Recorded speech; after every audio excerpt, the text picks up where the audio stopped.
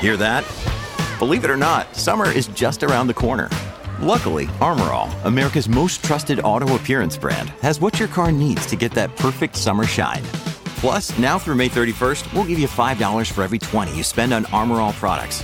That means car wash pods, protectant, tire shine, you name it. Find out how to get your $5 rebate at armorall.com. Armor All, less work, more clean. Terms apply. Get ready for the greatest roast of all time, the Roast of Tom Brady, a Netflix live event happening May 5th. Hosted by Kevin Hart, the 7-time world champion gets his cleats held to the fire by famous friends and frenemies on an unforgettable night where everything is fair game. Tune in on May 5th at 5 p.m. Pacific time for the Roast of Tom Brady, live only on Netflix. When you need mealtime inspiration, it's worth shopping Kroger, where you'll find over 30,000 mouth-watering choices that excite your inner foodie. And no matter what tasty choice you make, you'll enjoy our everyday low prices, plus extra ways to save, like digital coupons worth over $600 each week. You can also save up to $1 off per gallon at the pump with fuel points. More savings and more inspiring flavors make shopping Kroger worth it every time. Kroger, fresh for everyone. Fuel restrictions apply. Mary redeemed a $50,000 cash prize playing Chumba Casino this year. I was only playing for fun, so winning this was a dream come true. Chumba Casino is America's #1 social casino experience. It's serious fun. With over 80 casino-style games to choose from, you too could win life-changing amounts of cash. Be like Mary. Log on to ChumbaCasino.com and give them a whirl. That's ChumbaCasino.com. No purchase necessary. Void or prohibited by law. 18 plus. Terms and conditions apply. See website for details. The voice in the preceding commercial was not the actual voice of a winner.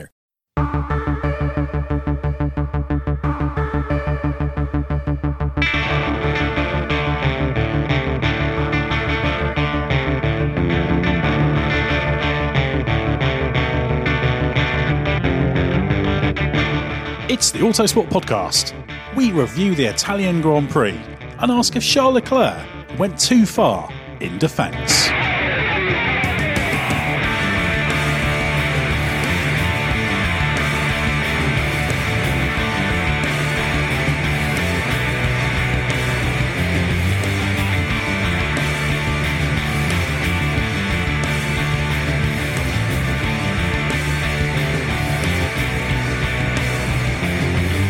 Charles Leclerc takes a famous win in front of the Tifosi. Sebastian Vettel blunders again. Saturday produces carry-on qualifying and driving standards are again in the spotlight. Boring Formula One, anyone?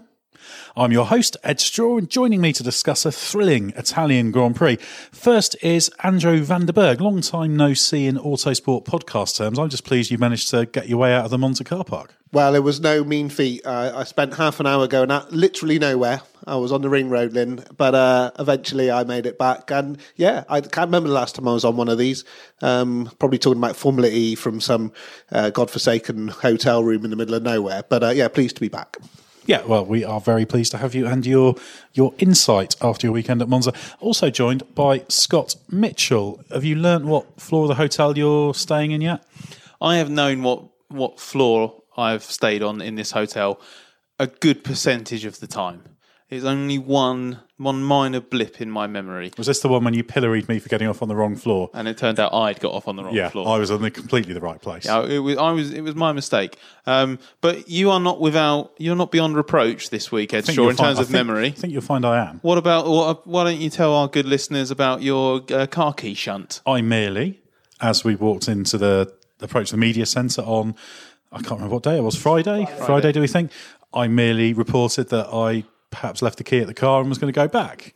And then I just started to walk the other way, and then from around the corner you heard me say to myself, oh no, they're in my pocket. Well, we can actually utilise the fact that we're using microphones on the podcast to simulate exactly what happened, because what it was, there was up close, Ed Straw was very much just like, hang on, oh no, feeling his pockets, no, I think I've left the car key in the car. I'll just go back and get it. They're in my pocket. Well, it's the law, isn't it? The law is that no matter how many times you check your pocket when you've lost something like that, you will find it in one of your pockets on like the 17th. So the correct protocol was to keep searching as I walk back. So I think that was a win. It did lead us to speculate about the size of your pockets, though, Ed, compared to, say, like a normal size pocket, and how there might be a considerable area that it could have been found in. Well, it is true that some of my clothes are larger than average, and I've always meant to do a bit of a study of the relative size of pockets, whether they go up in proportion. Interesting question, one for another day. Well, let's talk about the race, shall we? Because it was a very, very good one. It was old school Formula One, this, wasn't it? It was Lewis Hamilton spending a big chunk of the race chasing down, well, not chasing down, but pressuring Charles Leclerc, who obviously went on to win. Now, I checked at the end of the race. There were basically the first 41 laps of the race until Hamilton made his mistake at the start of lap 42. Of that, ignoring the two laps on which the pit stops were made, the average gap over the line was 0.951. So you had Hamilton within a second, and often that gap was slightly exaggerated at the start-finish line. So he was basically, on average, within a second of Leclerc for 41 laps of that race. Brilliant, wasn't it? Yeah, this Grand Prix was much more interesting than car parks and pocket sizes, wasn't it? To be within a second on average, so over those 40-odd laps, Lewis was in DRS range every lap, basically. So it says two things to me. One, how damn impressive that Ferrari is in a straight line. And two, how well Leclerc drove. That at Monza, of all places, a driver can be in DRS range on average every single lap of the Grand Prix and yet not be able to make a pass stick. Yeah, but there were opportunities, weren't there? We'll have to talk about these. There were two kind of moments, I guess, where things really took off. In the first stint, Hamilton was not quite as close. He was keeping it wasn't the usual 2-second distance. He was always within, I think, about a second and a half at the maximum. But it was never more than 1.471, I see, from the draft of my race analysis, in fact. So he was pressuring him. And then we had the stops. They stopped Hamilton. Leclerc stopped the next lap. The undercut wasn't quite powerful enough.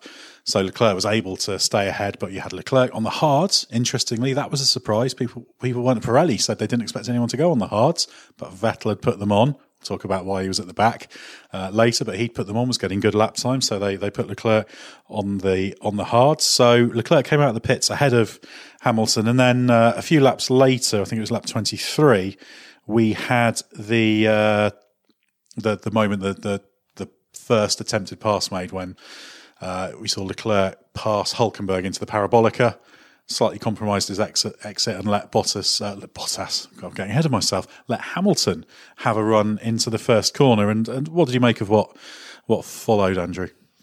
Well, I think you're absolutely right about that move on Hulk into Parabolica, and just going back to your earlier point about how close it was. I think it was the way in which Leclerc constantly managed to hit his line through Parabolica that really prevented that crucial overtaking manoeuvre from happening. But the chain of events that you're talking about, where into the second chicane, Hamilton found himself almost able to put himself into an overtaking position, and we saw, Leclerc test the racing room law to the millimetre of its application, and ultimately forcing Hamilton to take to the escape road to avoid contact. I mean, I like the let them race philosophy, and I think that probably took it about as far as we could. And obviously there are various calls from Hamilton and about consistency and whatever, but I think you can't apply the consistency of what happened a year ago against this, as he was trying to do in the post-race press conference. You have to apply the post-Austria consistency, and it was consistent to the way the new interpretations of the rules are. Was it consistent to what happened in Canada, for example? Probably not, but I think, we've got to move on from that, and I prefer a Formula One where that's the way in which you're allowed to defend. And, apart from a couple of small errors, it was what Leclerc deserved to be able to maintain that position and hold on for the win. Well, of course, the rule that Hamilton objected to, and he objected to it over the radio immediately, was the one that says if you move over and then you move back towards the line, you have to leave a car's width. And I think he clearly didn't, and that's why he got the black and white flag. I'm calling it. It's not literally a flag anymore. That's just a warning on the warning system. But that was the thing that made Hamilton irate. And Toto Wolff was complaining about it, saying it set a dangerous precedent after the race. I don't know if it's that problematic a precedent. My issue with it is that I sort of see what Hamilton was saying after the race, where he said that if you're going to get a black and white warning for that, then that might be all you need over the course of a Grand Prix to win. And that was what Wolf was concerned about, the fact you get one. Exactly. So you get a free pass, basically. It's Michael Masi, the race director, has compared it to a yellow card in football. And yeah, maybe that's maybe that is okay. I think it is definitely in line with what we've seen since Austria, and I am definitely all for F1 and the FIA working towards a format of racing where you can actually push each other that hard. I'm slightly concerned more about the second move, which I guess we'll get into in a bit. But on this instance, yeah, Hamilton was immediately furious about not being given that space on the outside.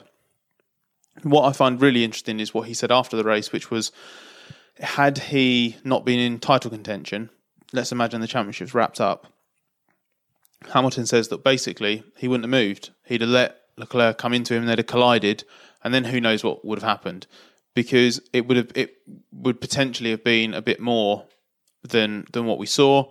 And then obviously the consequences are different, so is it judged differently? But maybe Hamilton sort of over-egging it a little bit there. What it was good to see was Leclerc learn from from getting mugged by Max Verstappen in Austria and losing the victory there. He said he was going to get more aggressive after that. We saw it straight away at the British Grand Prix, and now we've seen it for the first time win him a race, because he said afterwards that it was only by learning from his defeat to Verstappen in Austria, he believes that played a really crucial part in him being willing to get his elbows out against Hamilton. Yeah, very much so. He set out his stall to be quite aggressive in defence, shall we say, and that was one of the two moments where that helped win the race. And we should know the kind of key moment in the build up to that, obviously, because Leclerc defended the first corner, got a bit of a wheel spin when he's coming off it. There's a point when they're going around Curva Grande and the fast right hander flat out, where Hamilton's kind of closing on him, and Hamilton actually just slightly lifts. Just so he can check his momentum and then go kind of to the right of Leclerc, which is quite a neat little. It just shows Hamilton's racing brain. A lot of drivers would just kept their foot in and maybe cause some problems, but he put himself in the right place there. But yeah, this then obviously didn't really change anything. We still had Hamilton chasing Leclerc, this fantastic battle going on. And then we had the next moments a few laps later. What lap were we on? Obviously, Bottas had pitted out the lead after running long by this stage. Yeah, we saw on lap 36, Leclerc had a little lock up into the chicane, cut the chicane, again got a heap of wheel spin trying to get the power back on. And then Hamilton's got to run again. Now, you said you were concerned about this one, Scott, so perhaps you can talk us through it. Yeah, so on this occasion, Hamilton doesn't check on his acceleration through Curva Grande. He doesn't move to the right. He goes to the left because there's a bit of a gap there. And whether or not he does it too late, I guess, is open to interpretation. But Leclerc does make a movement to the left as Hamilton is approaching. And that, to me, if there's a place at Monza where you don't move late on someone, Curva Grande is definitely one of them. It's not quite the same as moving in the braking zone. I completely appreciate that. But the whole point of that black and white warning system is that you get one booking, one yellow card for one foul, and it doesn't matter if you do the same foul again. If you do a foul worthy of a yellow card, you get a second yellow. That's how football works. That's how any other sport that utilises a similar system works. So my question mark is whether what Leclerc did through Curva Grande was legitimate. I genuinely don't know where I stand on it, because part of me kind of thinks he might have moved just early enough for it to be legitimate and on the limit, but not over the limit. Hamilton described it as dangerous, and I certainly see the point, because a split second either side and they might be making contact and Hamilton's flying across the gravel. There's some dangerous driving going on. That's what he said over the radio straight after. I mean, I would be much more comfortable with him getting the black and white for that move than the first one. I have a long-standing beef with that sort of behaviour on the racetrack. As an old bugger, watching racing in the 80s, you would just never have seen that sort of moving around. It's probably more than a decade in now, but that sort of racecraft was deemed ungentlemanly and dirty driving then, and somehow it just became par for the course. I don't like to see that. I think, and we don't really need it now. We've had a great Grand Prix, but if there are complaints about there being a lack of overtaking in Formula One, it's because of moves like that. You know, if you're allowed to get away with that behaviour, then the ability to get a tow and to outbrake someone becomes much, much, much harder. So I would be much more comfortable with that being given a penalty rather than the previous move, which I think is fair defence, whereas that's probably, as Hamilton said, dirty. Yeah, I mean, the first one you can say, I mean, I think it did infringe the cross over the line of the rules, saying you need to have the car width, but there was also a bit of, well, you're on the outside. Lewis Hamilton's front axle was almost level with Leclerc's, but he wasn't in a great position to pull that move off around the outside. It certainly wasn't in the position he was against Vettel when he made that move last year. So, yeah, you can allow that. And then, but the problem about the safety of those accidents, high speed in Curva Grande, we do sometimes see cars launched from that sort of thing. There's one off the top of my head. There was a World Series race many years ago in Catalonia where Marco Bononomi got launched. I can't remember who was defending. Was it Mikhail Alishin? Might have been, but that was a late move on a straight, car in the air, and there are other examples, and that's a safety concern.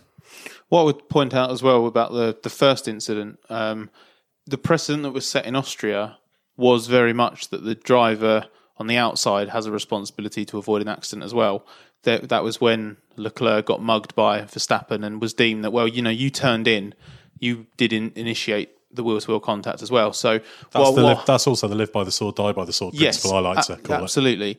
And while Hamilton doesn't turn into the apex or anything and just be like, it's not like he turns when he's alongside Leclerc and then acts like, well, what's he doing? Because I've been doing everything right here. Lewis will probably rightly argue that he's in a straight line going down there. But as you say, live by the sword, die by the sword. You put yourself out on the outside for a corner where he's not making that pass in a million years, I don't think. I can't remember the last time I saw two genuinely evenly matched cars. You can make that move stick if you've got a much faster car than the guy you're overtaking, but that's not a legitimate overtake. So that's where it's a little bit 50-50. So I guess on the balance of it, and I'm sort of convincing myself as I speak here, you know how you hear it in football and sometimes we hear like you've seen them given. I've seen either of those two given in terms of the chicane and at Curva Grande, and maybe on this occasion across the two, it doesn't quite add up to a penalty. And ultimately, you get really good hard racing that Leclerc was obviously very happy with. And actually, Hamilton even said afterwards, he doesn't have really an issue with the racing. He just wants to know, right, what is and isn't allowed, because then I'm going to go out and do it. And I think the difference here is that Leclerc's had a couple of races now, Austria and Silverstone, where he has been subject to that new precedent. He has raced under those new rules. And Hamilton hasn't really. I think this was Hamilton's first taste of the FIA's new position on it. And I think we might actually see, I mean, yes, he's racing for the title now. So we're not going to see like an out-and-out massively aggressive Hamilton. But maybe we're just going to see Hamilton add another little trick to his, as if he doesn't have enough strings to his bow. But I reckon this is going to be, he's such an intelligent driver as well as being rapid. I think he's going to learn from this, and this is only going to make Hamilton better. Yeah, he'll certainly have noticed it, particularly if there's a situation when he's not fighting for a championship again, although the last time he wasn't fighting for a championship except at the end of the season, having already won it, was 2013. So, we've nobody can remember what a Lewis Hamilton not in championship contention or having won it actually drives like. But, for me, I think what we saw from Leclerc was ruthless. I think it was aggressive. There was an element of danger involved in it, but also he's leading a Grand Prix in a slower car in race conditions. Admittedly, that has some strengths in the right places to make it hard. You know, he's only won one Grand Prix before, home crowd, under pressure from one of the greatest Grand Prix drivers of all time.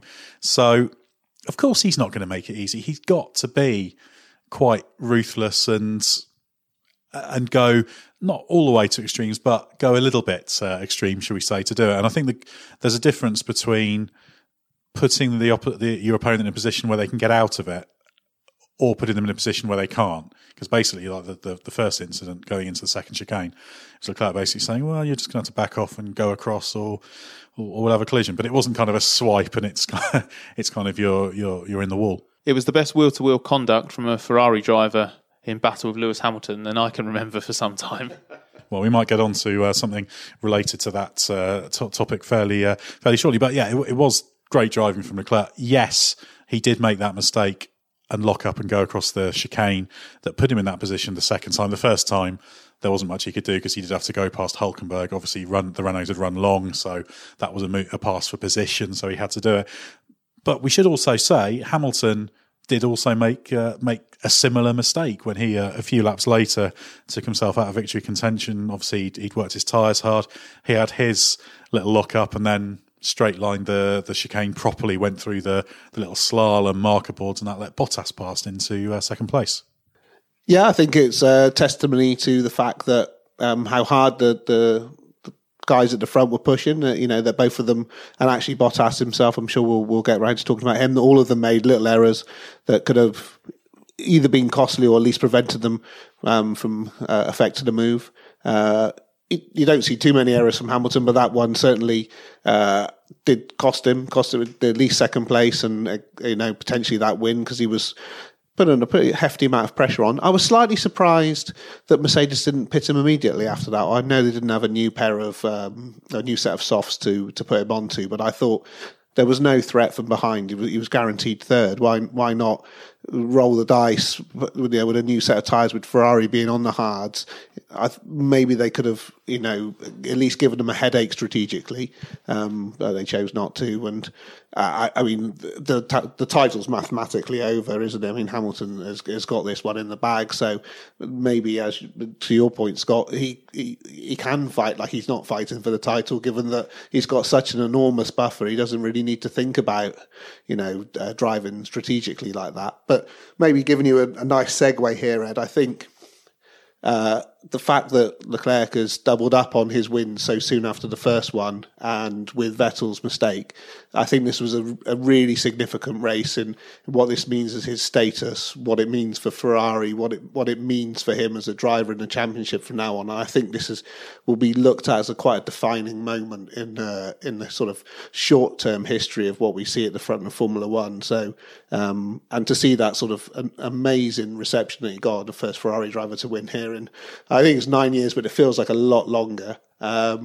Was really good to be a part of. It's one of the best podiums in any form of sport, I think. And the reaction that he got from the crowd. This is somebody who's going to be one of them and in their hearts for a long time to come. Yeah, you can't get away from the significance.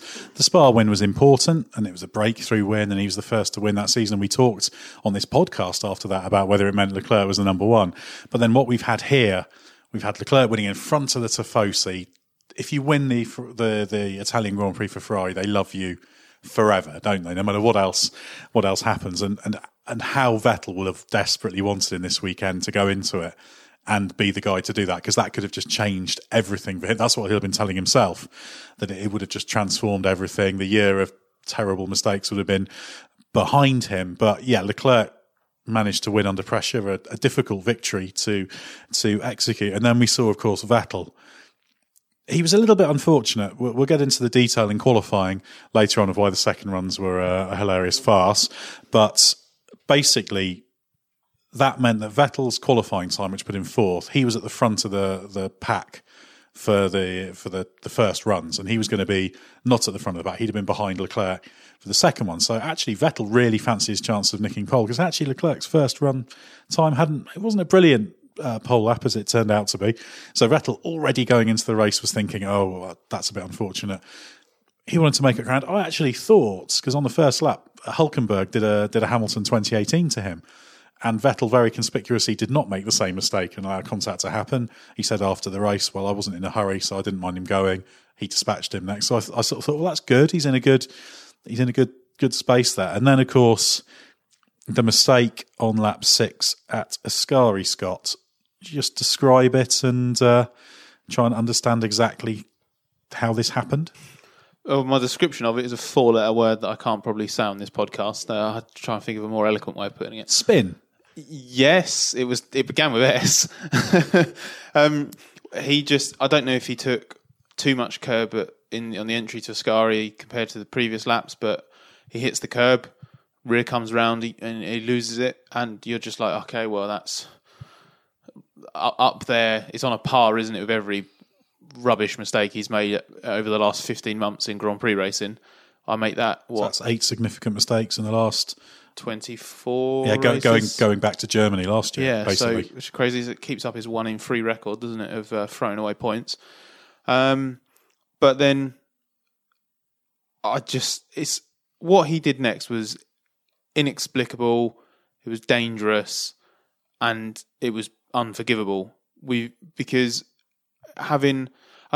think this is a bit of a trait of Vettel. I think when he loses it in those situations, I think he loses his head briefly and he panics and he tries to get going. Everyone wants to get going as quickly as possible, but I think he just has this little second where he doesn't think about if he can go. And here, unlike previous times where he checks himself after that initial, I've got to get back on the throttle and go, he normally checks himself and he didn't here. So he then comes back across the track, just rejoins the track while people are flying through Ascari. Not exactly the slowest chicane at Monza, quite the opposite. And as Lance Stroll's coming round, they make contact, pitches Stroll into a spin. And so lucky that wasn't anything worse, because we were talking when it happened, and as you rightly said, Ed, that move, what Vettel did by rejoining in that manner, that's dangerous at any situation. That is not what you want to see at any time. 1 week after we've had a fatal accident at Spa because a stationary or near as makes no difference car is on the racing line and struck by a missile, basically. I know that's almost certainly not in their mind when that happens, and Vettel's not wrong for going off and then going, this happened last week, better be extra careful. But just in the context of what's going on, it's the last thing anyone needed to see. And I just think it was absolutely right that the stewards took the harshest possible action they could with him, short of a disqualification from the race, which I'm sure a couple of people probably think that he deserved. But I think they were right to throw pretty much everything except the kitchen sink at him, and rightly so. I thought it was really stupid. Well, they gave Vettel the harshest in-race penalty they could, which is the stop-go penalty, a 10-second stop-go penalty, so he had to make a separate visit to the pit, sit there for 10 seconds, then carry on. So that's anything beyond that is a more serious, that you do have to disqualify someone or something for that. So the stewards looked on it very, very, very, very dimly. But I think talking about Vettel, It just seems like the whole Ferrari dream's over, really, doesn't it? That's what it feels like to me. I think I've got a lot of time for Vettel. I was hugely impressed. I covered all of his 4 World Championships, did some amazing things, and he's still not that old. He should have life in him.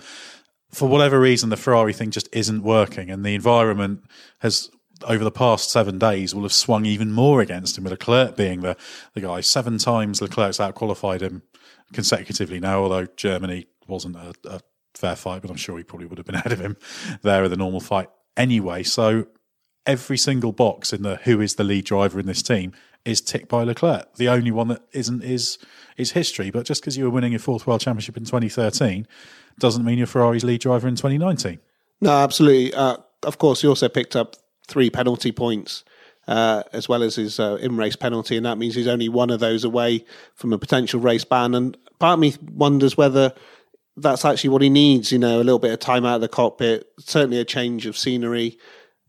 He may have been out-qualified 7 times, but there's still been enough to suggest the pace is still there, but there's the other bits around it just aren't, the consistency in the races and all of those other bits of application just seem to have left him. And whether he needs to change the scenery, whether he needs to take a sabbatical or a year out or do something to rediscover his mojo. What is he, 32, 33? So conceivably he could have another 5 years, but it would appear that his time as a team leader is over now, because there are no obvious places to go, certainly in a front running team where we could do that. I guess there are, how many races are there left this season? 6?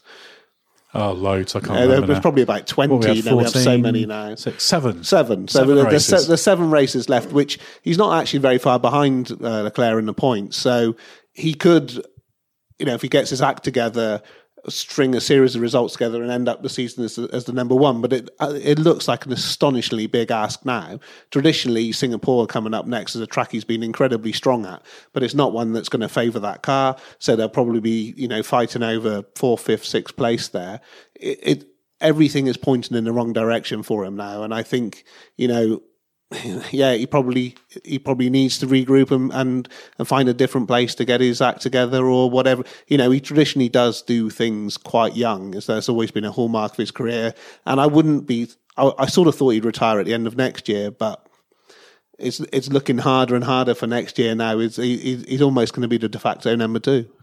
Yeah, I think it could end up going that way. But yeah, the environment's clearly not working for him. Toto Wolff after race said, well, don't underestimate a driver like this. And it's like, well, how many sort of times do you... And I do rate Vettel, and I've sort of thought, well, he can get out of this malaise, then do it. But there's a point where just a temporary dip becomes just your level and a dip. And it's obvious that environment, he's just not able to deliver what he could do. We should also say that Leclerc has improved as well. So Leclerc wasn't that happy with himself over the first 7 or so races. He's worked away at it, improved things. Now he's emerged as a race winner. So although you can say, well, the first part of the season, you could argue Vettel was looking like this more senior hand just on the fact he wasn't making quite so many mistakes. Now he is making mistakes. He's generally being slower. What if you're running Ferrari, you're not sitting there thinking Vettel's the guy that's going to win the World Championship. I know, especially when you've got a guy like Leclerc, who, one of the things that I think has gone a little bit under the radar in all of this, back-to-back wins in F1, no mean feat in any case, but it's the first time a Ferrari driver's done that since Vettel won the first 2 races of the last season. And I was having a little bit of a look through, and I'm pretty sure it's only the second time it's happened since Alonso in 2010. That shows just how inconsistent Ferrari's been. And just sort of, they've just not. Even when Vettel was at his peak, obviously Ferrari was still playing catch up at Mercedes. But it shows that with the car they had last year and in 2017 to a degree, Vettel's never really strung this together properly. And Leclerc, not only has he now got that first win out of the way, 2 wins in a row, he's won the Italian Grand Prix at the first time of asking as a Ferrari driver in immensely difficult circumstances, with one hand tied behind his back, and Vettel tied it for him by removing himself and, as Leclerc put it, allowing Mercedes to play a bit of a strategic game at the front by just leaving Bottas out for a few more laps and trying to sort of pincer Leclerc and Ferrari almost. Whereas Vettel, sort of going the other way, isn't it? When Ferrari has been at its strongest and capable of winning, Vettel slumped off the podium in Belgium and he ruined his race pretty much as soon as it started here. So it's just going away from Vettel, and we sort of talked about this briefly, didn't we, Ed, on the way out. Got a lot of respect for Vettel, really like him off track, really like him as a person, have the respect for him that a 4-time world champion deserves, but the way he is at the moment, as a racing driver, he is a 4-time world champion in history books alone. The way he carries himself on track, the way he is commanding that leadership within the team, it has changed. What he's doing in terms of mistakes in battle and stuff. Leclerc is, as you said, he's the man at the moment, and the way you put it was absolutely spot on. What Vettel achieved back in 2013 is largely irrelevant in terms of the pecking order in Ferrari in late 2019. Yeah, very, very much so. We should lean back towards the race a little bit, because you mentioned the second drivers. Obviously, Bottas did then come into the equation in the race. He had a 7-lap offset against Leclerc in terms of the tyres. He was obviously on the mediums. Leclerc's still on the hard. So he made his stop, and he was catching that lead battle at just over half a second a lap after his stop. So he was already motoring up. He wasn't far behind Hamilton at the point Hamilton went off. But Hamilton then got out of the way. And in fact, Hamilton did say after the race, you were there, Scott, when he said that he was probably going to have to let Bottas pass to have a go anyway, because his tyres were pretty much shot. But Bottas then found himself there, and he had a clear run. He had that momentum, the closing speed. He had the tyre offset. The thing that disappointed me about Bottas is not that he didn't pass Leclerc, because Hamilton showed that was very, very difficult. I will not criticise him for not doing that, but it's the fact he wasn't able to do what Hamilton could do and just constantly sit there. He did have one chance, which was quite a nice chance, when they were coming to lap, I think, Lando Norris, and Vettel Leclerc obviously lost a little bit of momentum there, and Bottas gained on him down towards turn one, and then Bottas wasn't trying to make a move, but he went too deep into turn one, lost a second, and that kind of broke the back of the challenge. So Bottas just could not. He was quick, certainly quick, and at times in the race he was certainly the quickest of the front runners, but he wasn't able to do what Hamilton had done. Well, there's no point in Bottas having this ability to stealth his way into contention for a win if he's never able to force the issue when he gets there. And I'll turn the tables a little bit. I'm going to ask you a question, Ed, which is highly unorthodox for this podcast. I'm going to turn into the interviewer at this stage, and Andy can answer this as well. I asked Bottas after the race if he felt that the fact that Hamilton spent 20 plus laps chasing Leclerc and couldn't get a pass in basically showed that it was a Mercedes-Ferrari thing rather than Bottas's inherent inability to force the issue when he's there. Too generous towards Bottas? Or do you think that he was genuinely hamstrung by the ways in which Ferrari and Mercedes had their pace today? Well, I think, like I said, he did not do as good a job as Hamilton when he was behind. That's the bottom line. And Bottas, in fact, I asked Toto Wolff about this, were you disappointed with this? And he talked about the fact Bottas does struggle more when he's in turbulent air than Hamilton does. You know, Hamilton's a great improviser, and he's very good at reacting to what the car's doing and that kind of thing, whereas Bottas struggled a little bit more. So I don't think, what Bottas did was not bad.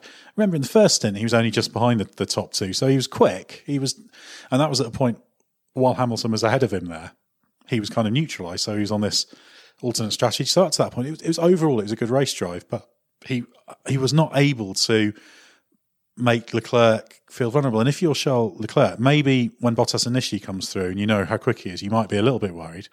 But I think if you're leading a Grand Prix under pressure, and in the same car you've got Lewis Hamilton behind you or Valtteri Bottas, if it's Valtteri Bottas with the greatest will in the world, you are a lot happier with life, aren't you?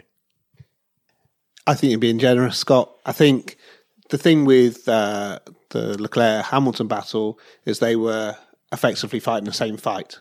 Whereas Bottas had 7 laps fresher tyres, was coming at him at a pace. There were some laps where he was the best part of a second quicker than them. And in that situation, if you're the one with the momentum, you need to carry it on through and get into that attack mode and force that error. I mean, Leclerc's tyres were pretty hard done by that point in time, and so there wouldn't have been a lot left for him. But he didn't carry that momentum in. The one chance he had, he overshot into that chicane and took the pressure off, and that's the difference. And I think it was an absolutely adequate drive for the number 2 and kept the pressure on and was good enough. But did you think he was going to win that race when he came up there? I certainly didn't, and I don't think many other people did. And as Ed said, when he looked in the mirrors, it wasn't something that he feared. So I think it's a shame, and I think you saw it when they cut to Toto on the pit wall, and his head just sank, and that said it all really. I think Bottas should have won that race. It wasn't the results the fans wanted. It wasn't the result that Formula One needed for the narrative.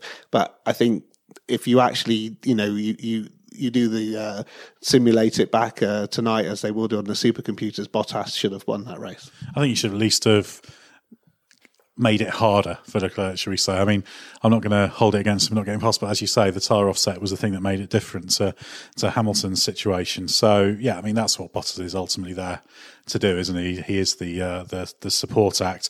Hamilton, we should say, of course, he got the fastest lap inevitably, as whichever the front runners has a free pit stop always tends to do. I'm not a big fan of the fastest lap point, as we have discussed before. We should have a little bit of a look elsewhere. Now, 4th and 5th, we had Daniel Ricciardo and Nico Hülkenberg. It's comfortably their best result of the year, comfortably the best performance gap to the front of the year, running a very sort of skinny car in terms of the aero levels.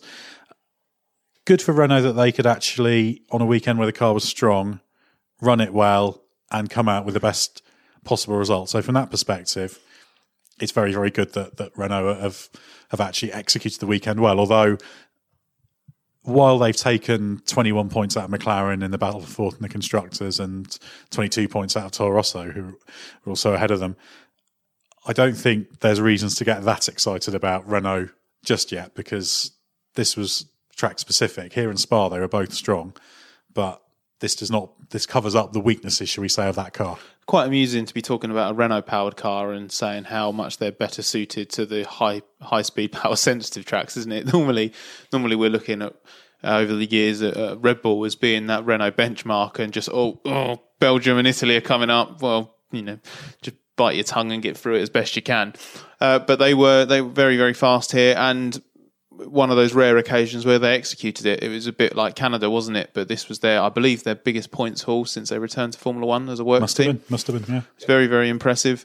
Obviously, fourth is the best result. Yeah, so it is impressive. And if you just use your magic Forex powered window there, Ed, to just have a look at the Constructors' Championships for me, because I'm not as intelligent. I don't need to use it. I've got my big folder of data. What's that? Is that... You've got it's his paper, but it's very good. What's that like? Is that physical internet? Well, something like that. Well, I do a lot of looking at data and that kind of thing after the race. And while I do like doing it in spreadsheets, sometimes I like to have things I can refer to. So yeah, Constructors' Championship.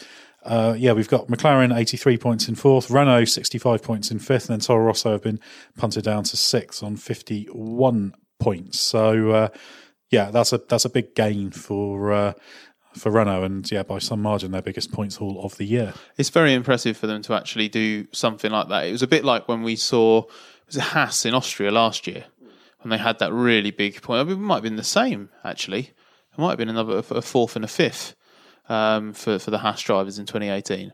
But it's just one of those weekends where if you've actually got an advantage in that midfield battle, you've really got to nail it. And this has been such a dismal season for Renault in many different ways. To actually go out there and do that, it would have done Hulkenberg a world of good as well. After losing his Renault seat for next season, he's just basically proven why Haas should be bending over backwards to get him in their car for 2020.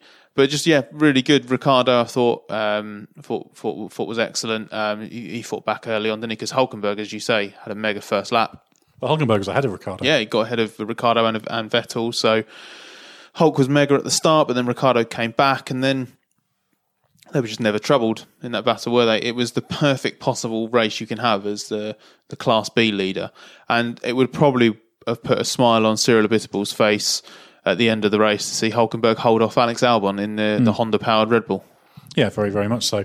And this is a result Renault needed to actually show they could bank the points and kind of get themselves back into that fight with McLaren credibly. And Ricciardo was in fact, you'd probably say Ricciardo's was one of the best performances over the weekend, because he was comfortably faster than Hulkenberg and just executed everything immaculately. The other thing that's helped them in that battle is McLaren shot themselves in the foot, because should have been a nice haul of points, I'd imagine, for Carlos Sainz, until he headed back down the pit lane exit with, he had four wheels on his wagon, but one of them was not correctly tightened, was it, Ed? Yeah, the front right wasn't on correctly. McLaren haven't actually got exactly what the problem was there. Obviously, it was a gunning problem of some sorts. They and in fact, they were quite slow noticing it, because it was Sainz who noticed it. He couldn't fail to. So that's why they got a bit of a fine, because they weren't that quick at spotting it, even though obviously Carlos stopped quickly. But it was a difficult weekend for them, because Lando Norris had a back of the grid penalty for taking the latest Renault engine, and of course the back of the grid penalty meant in his case that he started down in 16th place, because there were quite a few people with various versions of back of the grid penalties. But it was a bad weekend for McLaren in that regard. McLaren, I think, once we get to Singapore, will be back quicker again. Probably they're not that confident about how strong their car is in slow corners, but generally they've been quite good. Monaco, they were good. Hungary, they were good. So I think they'll be in good shape to. Well, I think that's the test for Renault, is when they got to go to Singapore and deliver a result. It's all very well doing it here, but you got to bank the points where you can get them. I would expect McLaren and the rest of that midfield to turn the tables on them in those couple of races. And Alex Albon, obviously, this was his first sort of normal weekend with Red Bull, and he had a back of the grid penalty last time. So we sort of got to see him qualify, although he didn't actually set a time in Q3. It was a little bit of a shame that he was struggling a bit in the battle with the Renaults, because if you look at his sector times on the one lap that he did attempt in Q3, that he hit the red flag at the end of it, it was very, very close with Ricciardo for whether he could put the Red Bull where it should have been, which was just ahead of the Renault of Ricciardo. I think they were at the end of the second sector, they were within hundredths. So it'll all come down to the run through the last sector and Parabolica. So that put Albon in a bit of a difficult position, and then of course he ended up starting because he didn't set a time at all in Q3, so he started 8th, and then he had that contact with the off battling with Carlos Sainz, where Albon ended up sort of being booted through the Lesmo 1 gravel. What do you make of that? I thought that was a little bit too much roughhousing. I think Sainz should have given him a bit more room there. That could have ended up in an enormous accident. And luckily it didn't, and he just sort of kept his foot in and rejoined. He'd lose 3 or 4 places. I'm really interested to see what Albon does in these next couple of races. You never really expect a great deal from Red Bull here. No, Honda have made big strides or whatever, but their whole aerodynamic philosophy doesn't really lend itself particularly well to these tracks. They'll be hoping that they'll be able to get a double podium, I would imagine, in Singapore. This is going to be a really big opportunity for him to stake his claim for that drive. I mean, I know the team's been very impressed with what they've seen so far, and rightly so. He's probably delivered as much as they could have hoped for. 6th is a decent haul of points for him, but these Spa and Monza aren't the right tracks to judge him on. I'm really looking forward to see what he does in Singapore. Yeah, and we'll also be able to see him in a direct comparison, hopefully, with Max Verstappen, because neither of them should, all things being equal, have penalties come Singapore. In terms of the minor points places, obviously we saw Sergio Perez came through to take 7th place. He had an engine failure in qualifying, so he was coming through from down at the back of the grid. He was in fact 18th on the grid. So a decent drive from him. A bit of opportunism in there. I think he was one of the ones that benefited from the virtual safety car timing without double checking my notes. But yeah, considered the bad luck he'd had with the engine failure, that was strong from him. And obviously he was holding off Max Verstappen in the closing stages. Now Verstappen, another with a back of the grid penalty, thanks to taking the Spec 4 Honda engine, Scott. Now he, for the second race in a row, had a first corner problem.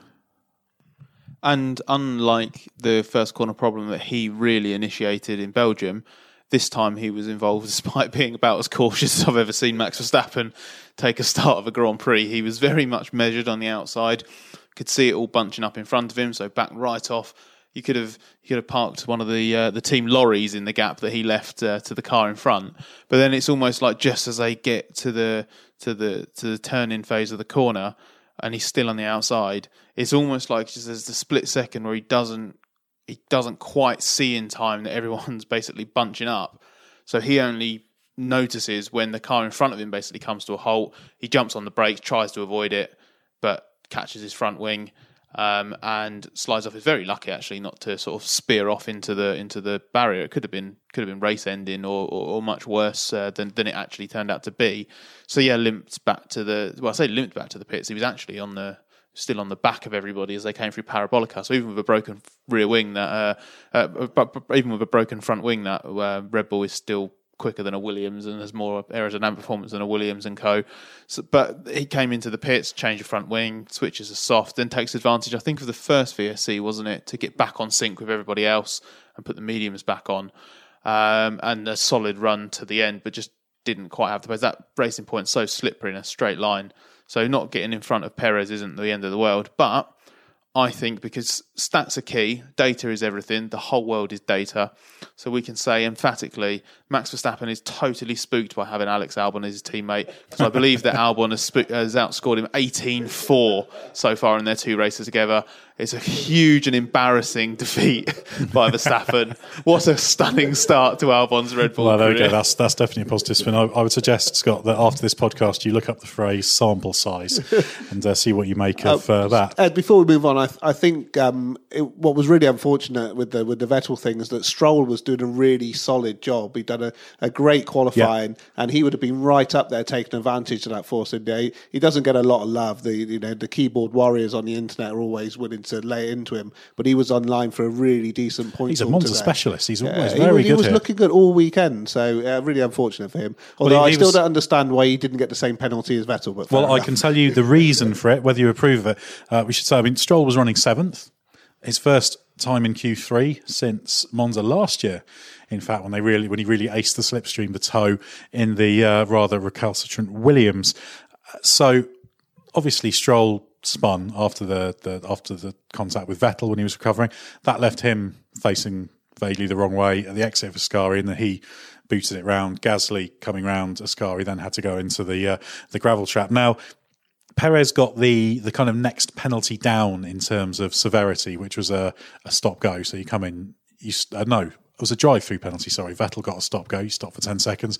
A drive-through, you just got to roll through the speed control zone in the pit lane and you lose some time, quite rightly so. Michael Massey, the race director, said the reason was, the only difference with the reason was Vettel's was rejoining unsafely and causing a collision. There was no collision in the case of Stroll. Now, whether you think that's an acceptable differentiation just because Gasly happened to have a bit more space to drive into the gravel is another matter. But it's moot at best. To be fair to Stroll, he didn't complain about the penalty. He complained about what Vettel did. So I think Stroll was probably just a little bit annoyed by the whole thing. And it's just a shame for him because he was performing very well, and certainly he'd have had a decent haul of points there. We should say Antonio Giovinazzi managed to finish 9th. I say managed to finish 9th, it's an achievement, but he didn't manage to finish 9th last week after crashing pointlessly right near the end of the race.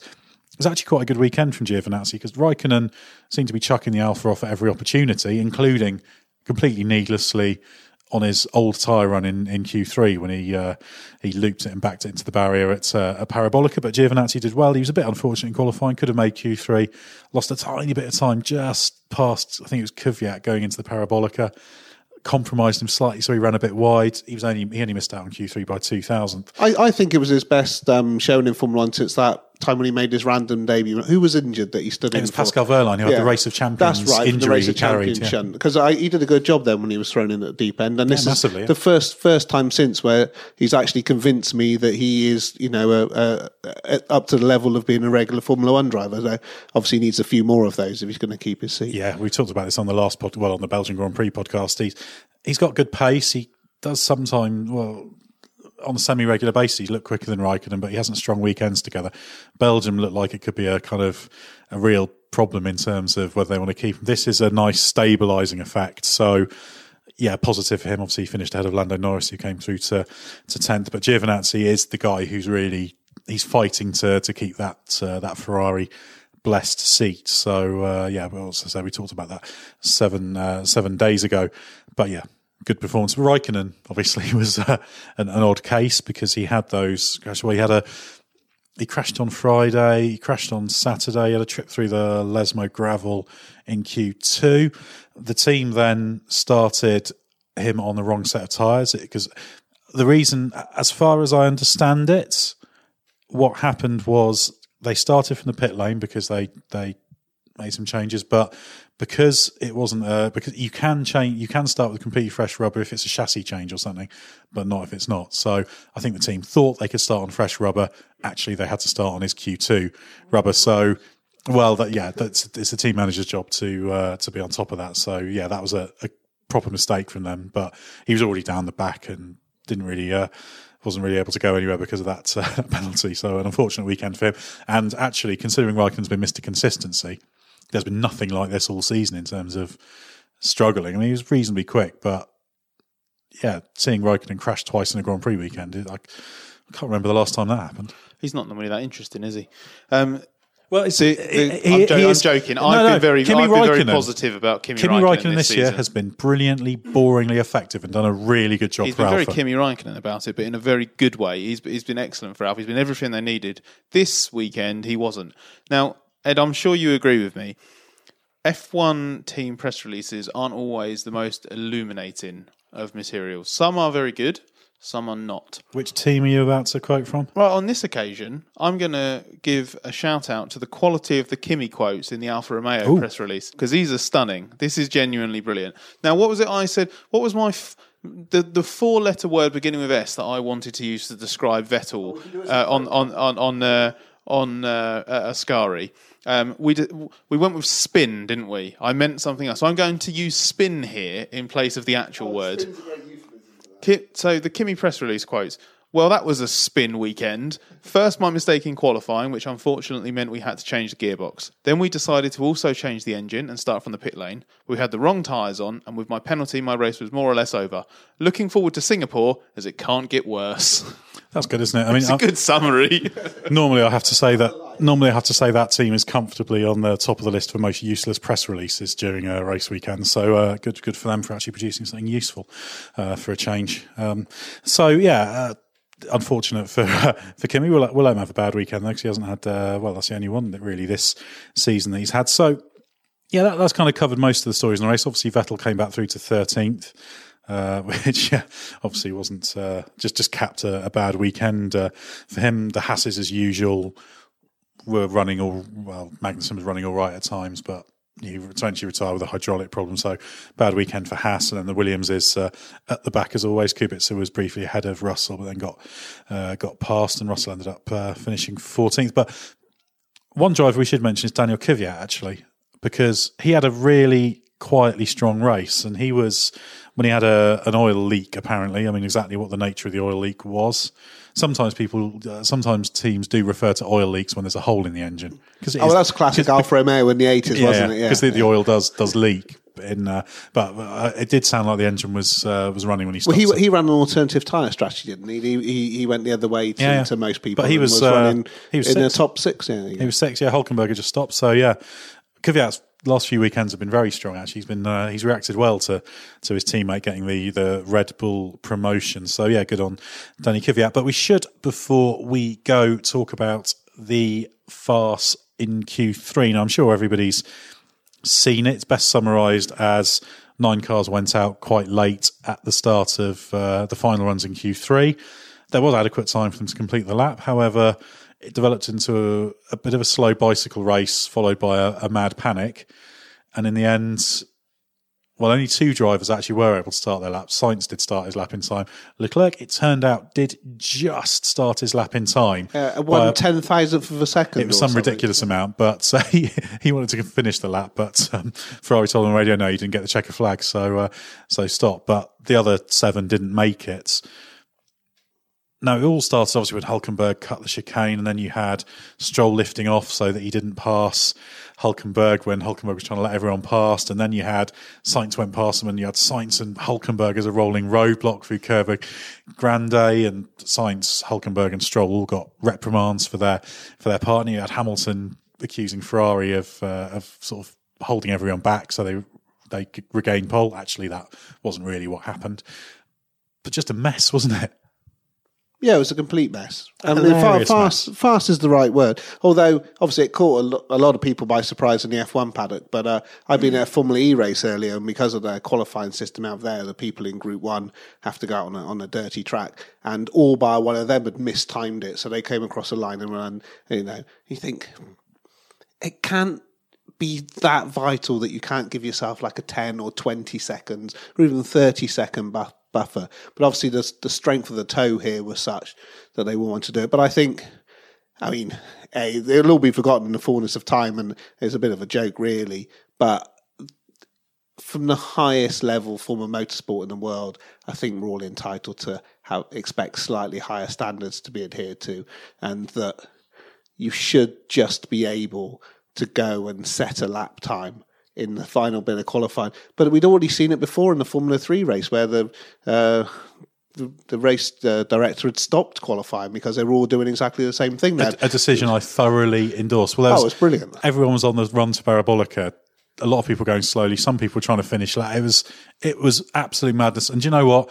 It was the first time I've seen a red flag thrown for I would say no reason in terms of normally a red flag is for track conditions, something stop, this, that and the other.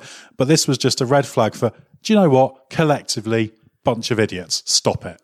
What I would point out is with a couple of differences between the two, because I saw there were a few people making, I guess, a natural but slightly too easy comparison and saying, well, why did they do this in the F3 race, but then when it came to F1, they didn't act? The difference there is obviously you've got 30 cars on track, 24 of which are on the straight between Ascari and Parabolica, and you've got people finishing their laps, and you've got literally that entire straight peppered with it. So it is genuinely unsafe. It did get it did get dangerous in the F1 qualifying session. I got into a bit of a debate with our esteemed Formula One colleague and principled aggravator Jack Nichols about this, where we were basically discussing whether the cars in front, people like Hamilton who were complaining about, I wanted to get on with it, but everyone was blocking me. And it's sort of like, well, if you really feel that way, go out a little bit earlier. But as I pointed out, I did look at, I was following Hamilton's onboard for that. And I took a screenshot of it when I looked at it back on this morning. I sent it to Jack, and I think this proves my point. I don't really think you can blame Hamilton here for not getting on with it. I've got a brilliant screenshot here of Hamilton looking at the entry for Curva Grande, and he's got two Ferraris in front of him that are sort of staggered on the inside, and I think that's Sainz and Hulk. That's the Sainz and Hulkenberg rolling roadblock on the left, and it's insane. You can't do anything about that. But it goes left the pits 30 seconds earlier. It goes back to that point of building in the correct margin. Here that they all basically faffed around so much finding for the toe. So Ed Straw, the obvious solution to this is.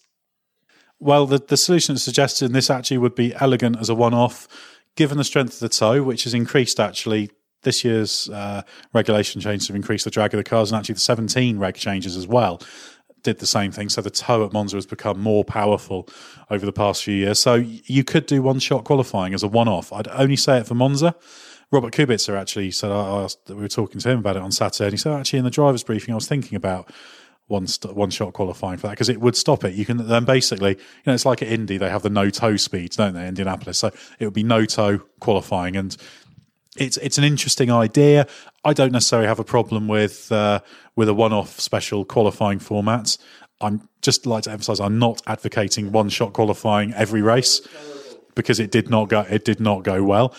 So yeah, that's a way to stop it. I mean, I was surprised that there weren't a few penalties. I would have penalised Hulkenberg and Sainz for their rolling roadblock act. They investigated Hulkenberg for deliberately going off track, but couldn't prove he had done it deliberately, even though I understand why they couldn't conclusively prove it, but I'm sure he did it deliberately. Stroll could have been penalised because there was a bit of a moment where he was being hesitant and blocking the track, but those two were the principal offenders. Ferrari were messing about a little bit because in the general melee there, Vettel had gone past Leclerc. And then the team saying to Vettel, right, you haven't got any time. And he's like, well, tell Leclerc to go past me, which eventually happened. And it was just a mess. Incidentally, there was a trace of the team being a bit annoyed with Leclerc there for hesitating. I'm sure Leclerc was not too unhappy if a situation arose where Vettel was ahead of him. I don't think that would have... I don't think he tried too hard to prevent it. He did eventually go in the end, but there was clearly a little bit of aggro in the team for that, which Leclerc atoned for with his win. But yeah, it was just stupid. Personally, I thought it was hilarious. It got a big round of applause in the media centre. As a one-off, amusing spectacle, I feel a little bit sorry for the spectators who didn't get to see it qualifying, but it's memorable, isn't it? And it's a great talking point. So as a one-off, it's just comedy, wasn't it? Ultimately, it was just comedy, and it was just well done, everyone. And yeah, it was always going to happen one day, something ridiculous like that. They can do things about mandating how quickly you do the laps when you go out, etc. I'd favour anything that has the least rules is normally a good thing, and one shot could be interesting as a one-off. I don't necessarily object to it, although my first choice would everyone be sensible. Surely next year Merck or someone will factor this in, and they'll send their two drivers out before the others, even if it's only by 15 seconds or whatever, just to mitigate against that. I can't imagine this will happen again. And like you say, it's just well, the trouble is because they all want someone wants a free toe at the front, don't they? That's the thing, and that was one of the reasons why Leclerc didn't want to go past Vettel at one stage, because he wanted to let Sainz pass, to let Sainz go. I thought Sainz was the one who eventually realised, I've just got to get on with this and go first and be done with it. So generally a hilarious moment. But yeah, as we've said, a great Grand Prix weekend. That was just one of the many stories from it. So Formula One's been fantastic for... Well, with the exception of the French Grand Prix. Yeah, well, absolutely. I was just going to say, while we mentioned Formula 3, it probably is worth mentioning that incredible crash that happened in the Formula 3 race to Alex Peroni. I don't know if people have probably seen it because it went completely viral, where he'd run wide and hit a curb. If you haven't seen it, it's best described as the biggest overreaction to hitting a curb you've ever seen. Unbelievable. I mean, the car is launched into a 2.5 twist pike, and it lands halo first in the barrier. And obviously, following the tragic circumstances of the previous weekend, the collective breath being held around, and then ridiculously, seemingly like a minute later, he was there being walking his own way into the medical car, and luckily the marshals in the area had all were uninjured as well. But it was just a phenomenal sight, and I think goes to show how we can never be complacent about these things, and all of that track furniture or whatever needs to be properly examined for the law of unintended consequences. When I saw the usual, bring back gravel traps, blah blah blah, but maybe just bring back driving in between the white lines. I don't know. Well, I also quite like the initial reaction, which was bring back there not being a curb there, because they did hastily unbolt it and remove it before Formula One got going again. So yeah. A serious accident ultimately, and although it could have been much, much worse, he did get, I think it was a broken vertebra and a concussion, wasn't it? So yeah, so not so it had an impact. Yeah, and I know that it gained a lot of attention because of the sausage curb, and there were lots of drivers from different categories and people in the F1 paddock as well criticising the sausage curb, what was it doing there, etc. But it's an FIA solution. They like it because most of the time you don't have anything like this. Some drivers say that this was just something waiting to happen and it was an inevitability. I would counter and say that I'm not defending the FIA's judgment on that, but if you're going to criticise the FIA for getting something wrong, got to praise them for doing something right, because another one, wasn't it, for the halo. So it's sort of that just because they've got that right doesn't mean that they can get things so wrong that you can have an accident like that. But I do often find it difficult when you had so much vocal criticism of the halo, and this is got to be the fourth or fifth time now I've seen an accident or seen something where I think, blimey, this could have been, there've been a few of them worse. Tadasuke Makino last year, Charles Leclerc at Spa last year, to name but two. There was quite a lot of damage to, was it Sean Gullile's halo in the F2 race last weekend? Obviously, there are much bigger things to focus on after Antoine Hubert's fatal crash, but there was quite significant markings on Gullile's halo, which looked like it had been struck by debris. I don't know if it was like a front wing or something, but that was in a position where, had the halo not been there, that could have been quite a nasty helmet strike as well. So I'm not, I can't reiterate this enough, I'm not saying that justifies the FIA putting a sausage curb that ramped a car in the air into a computer game style barrel roll, because that could have been horrifically bad. Just because the halo potentially saved the driver doesn't mean it didn't put the marshal's life at risk because of the way it landed on the catch fencing and then came down the other side. I just think you have to look at stuff with perspective and say, the way the FIA goes about its decision making, tests and sort of balance of probability, okay, in that situation, sausage curb was wrong. Most of the time, the sausage curb doesn't do that. So on the balance, is it right? Because nothing's ever 100% perfect. But the halo, again, has proven to be 100% correct in being brought into F1 and all of the new FIA-mandated single-seater series below F1 as well that have had a new car since the halo came in. Well, just to sort of tie that up, obviously, the sausage curb was hit longitudinally. It was not designed to be hit at that sort of angle, or was not thought about the possibility of being hit at that angle. So it's kind of outside of the kind of parameters. So I'm sure they'll have a good look at that. Well, that's been a good conversation about a pretty dramatic race. We could have gone on for a few hours, but it's getting quite late, coming up to midnight, so we shall have to leave it there. Do check out autosport.com. Loads of feedback and reaction and fallout from the Italian Grand Prix weekend there, and of course the whole rest of the world of motorsports covered there. Autosport Mag will be out on Thursday. Check out motorsport.com, F1 Racing Magazine out monthly, and Motorsport News out every Wednesday as well. Autosport Podcast out every Monday and Thursday. If you're not already a subscriber, please do subscribe to us, and also check out some of our other podcasts, Flat Chat with Codders, the F1 Racing podcast, and the Tank Slappers with Lewis and Uri, the new bike racing podcast we've recently launched. Thanks for joining us. We'll be back soon with another Autosport podcast.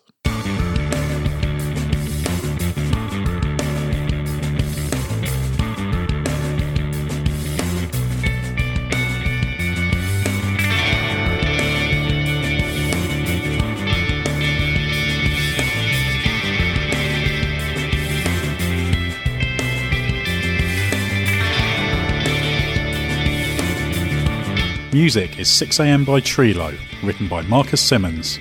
See soundcloud.com/Trilo Music.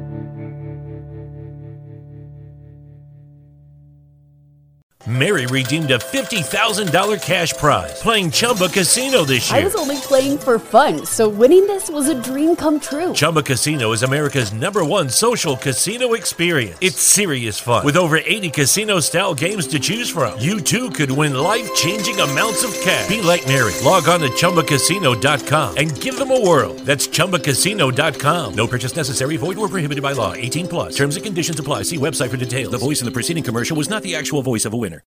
Sports Social Podcast Network. Step into the world of power, loyalty, and luck. I'm gonna make him an offer he can't refuse. With family, cannolis, and spins mean everything. Now, you wanna get mixed up in the family business. Introducing The Godfather at ChumbaCasino.com. Test your luck in the shadowy world of The Godfather slot. Someday, I will call upon you to do a service for me. Play The Godfather, now at ChumbaCasino.com. Welcome to the family. No purchase necessary. VGW Group. Void where prohibited by law. 18+. Terms and conditions apply.